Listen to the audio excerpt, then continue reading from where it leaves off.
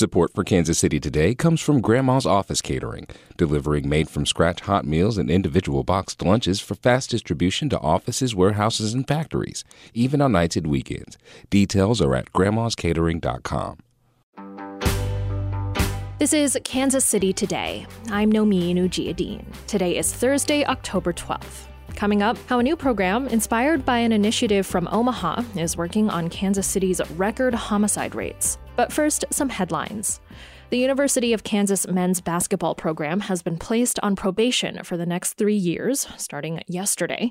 Greg Eklund reports for KCUR the penalties stem from bribery and recruiting violations dating back to 2014. An independent resolution panel largely accepted KU's self-imposed penalties from last season when Coach Bill Self and assistant coach Curtis Townsend sat out the first 4 games. Referring to former Jayhawk Silvio De Sousa, panel spokesperson Christina Sarchio says KU will vacate the 15 wins he played in. All regular season and conference tournament wins, records, and participation in which men's basketball student athlete number 1 competed in the entire 2017-2018 academic year. KU reached the Final Four that season, but lost to Villanova. There is no appeal process for the decision. The NCAA-appointed review panel that handed it down will soon be dissolved. A local humanitarian organization has officially been designated as just one of 4 agencies in the U.S. to partner directly with the United Nations World Health Organization. KCUR's Laura Ziegler has more. The World Health Organization certified Lenexa-based Heart to Heart International as a so-called Emergency Medical Team Type 1 Mobile. What that means is that local governments in crisis areas like Israel and the narrow strip of Gaza see Heart to Heart as UN-sanctioned collaborators. Heart to Heart CEO Kim Carroll says supplies are already on the way. We had a 40-foot shipping container that is currently en route to the area. It contains medicines, medical supplies, and hygiene kits. Carroll says as soon as the humanitarian corridor opens in the area, the organization will be sending more aid to the region. We'll be back after this.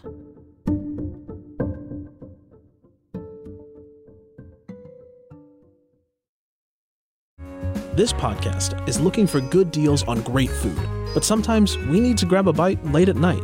What are some of your favorite late-night happy hours in the KC Metro? Text us at 816-601-4777. That's 816-601-4777. Standard texting rates apply.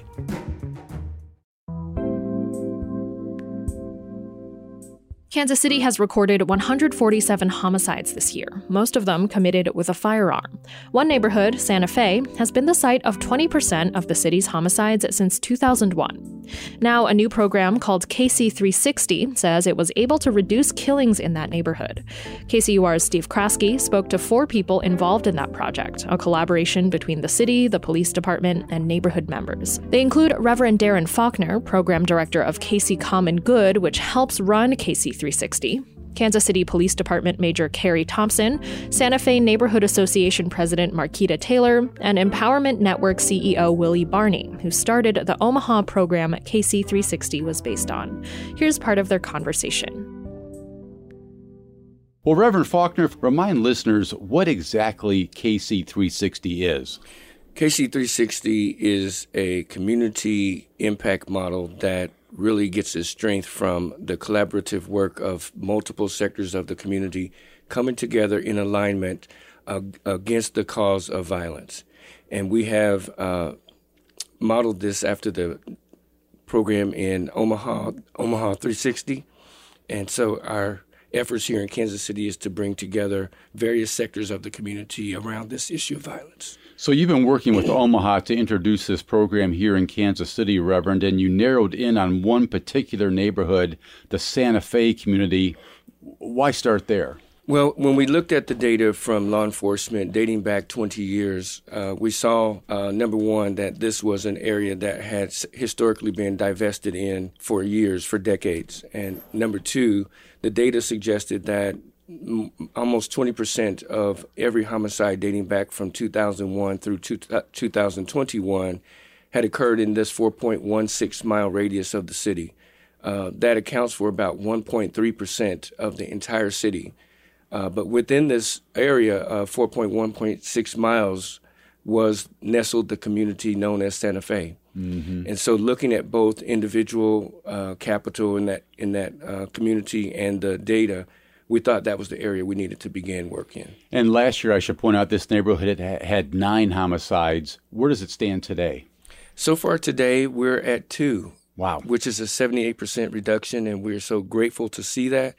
We understand, Steve, that this is just our first year. It's a baseline year. But what we're seeing so far this year is promising. Let me drill down just a little bit more on what you've done in Santa Fe, because at this point, there have been thousands of man-hours poured into this effort in Santa Fe, more than $3.5 million. Tell us more. What's been done here? What's happened? Through the collaboration of the 360 partners at the table each and every week, we've been able to increase the communication that Santa Fe has with the city, the police department, and with each other. We've been able to leverage some of the partners that come to 360 each and every week to provide the skill set or the service that they work in every single day.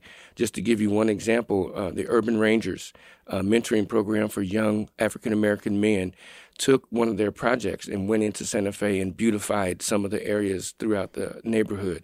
And there's also been tons of trash removed from the neighborhood. Tell me about that effort. When we engaged Marquita, one of the first things that she said is, we need a cleanup. Our neighborhood needs a cleanup.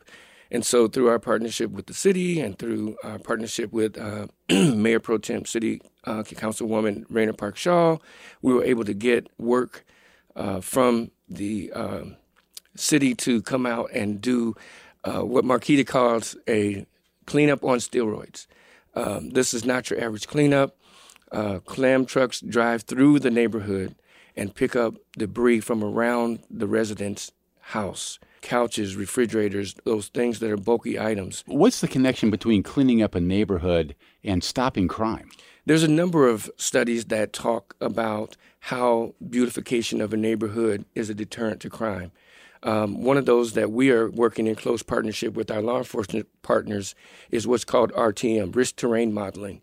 And it's a focus on geographic area and those things that are within that geographic area, abandoned property, apartment buildings, gas stations. And so, Marquita, a cleaner neighborhood means less crime. Do you buy that? I do, because the neighbors were thrilled about it. That gives them pride in their neighbors, in their houses, and it helps them take care of their yards. When they see cleanliness in one area, they tend to come outside and take care of their own areas, but it also gives you pride in what you have. And those neighbors who aren't able to take their trash to the truck when it comes can now, when we have these cleanups, just let us know, put their stuff out, and they welcome the opportunity for people to come around the side of their houses because they're not able to do that. But it makes the whole neighborhood look so much better. Major, do you see a connection between cleaning up a neighborhood and a reduced level of crime? Absolutely. It's a mindset. It's a Jedi mind trick, if you will.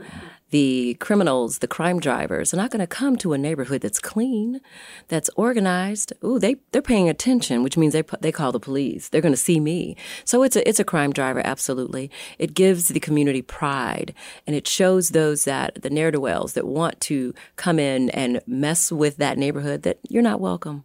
This neighborhood cares, and they call the police.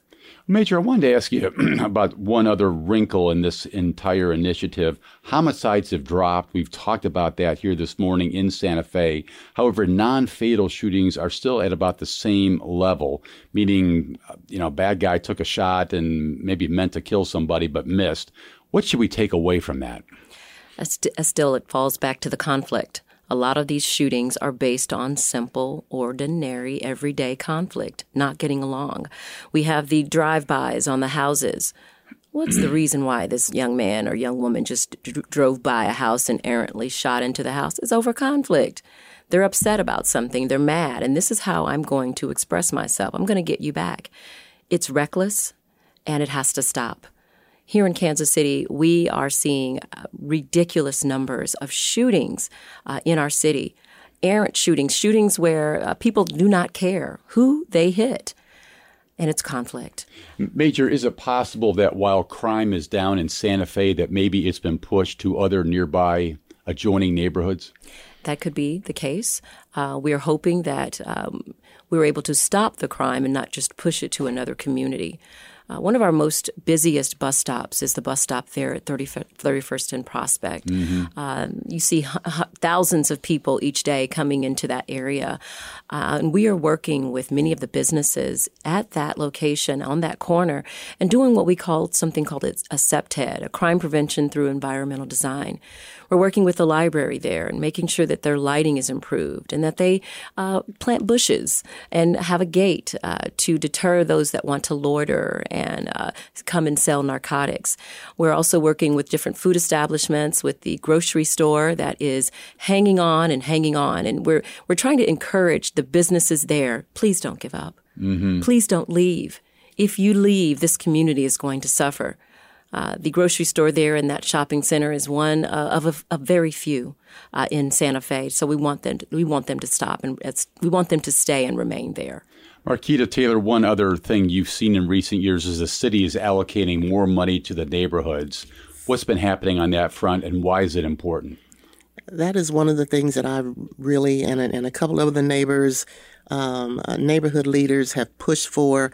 We're so thrilled that the city manager and the city have decided to give neighborhood associations their own dollars to help make some changes in their own community. And what are you using the money for in Santa Fe? Oh, absolutely. It is actually to pay stipends for a lot of it. A lot of it will go for us because we have people in our community that are social workers, that know carpentry, that can help the other neighbors that are in their community, but they don't have the funds to help those particular neighbors. We're going to really build a community. If you need to fix a window, you need money to go out and buy a new window, and that's what that money's for, is what you're talking about. That will be our main focus, is that, and the youth. If we need someone to pass out flyers and those kind of things, get the information, get the neighbors involved. The other thing I wanted to ask you is about your neighborhood's relationship with the Kansas City Police Department. Again, widespread concerns around town in recent years. There's been something of a fractured relationship there. How has this initiative, KC 360, affected that relationship? I think everything has improved. It absolutely has improved. And I will tell you, I think it started a little bit before KC 360 when Major Thompson was brought in on East Patrol. The light bulb went off in our community because we wrapped our arms around her because we knew what the big challenge that she had in our community. She stepped right in and said, She's nodding her head as you're speaking. Yeah. Yeah, we're going to move in. We're going to do great things. And also in her new position, she is still there. She is still very much committed, and the neighbors absolutely love her. So.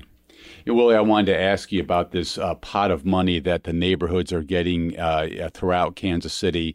How important is that to a community like Santa Fe based on your experience in Omaha? Yeah, one of the things when Marquita and I first started talking, that was one of the specific requests was there's a lot of great community-based agencies, but many times the neighborhoods themselves don't receive those funds. And so as a part of our strategy over the years has been building capacity.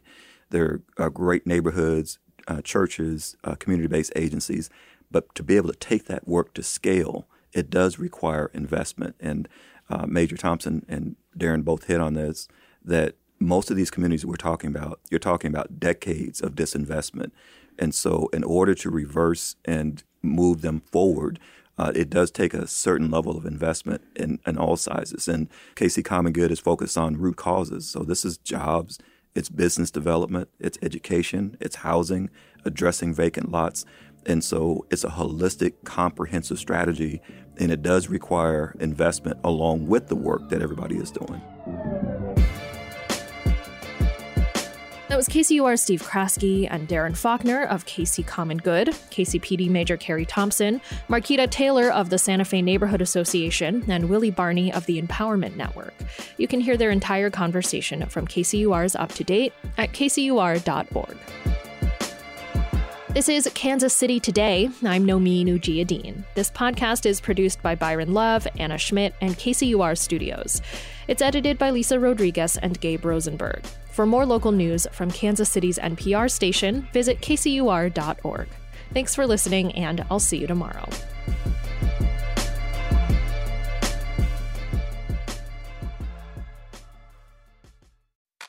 You listen to Kansas City Today every day because we're your local, reliable news source. You take us seriously.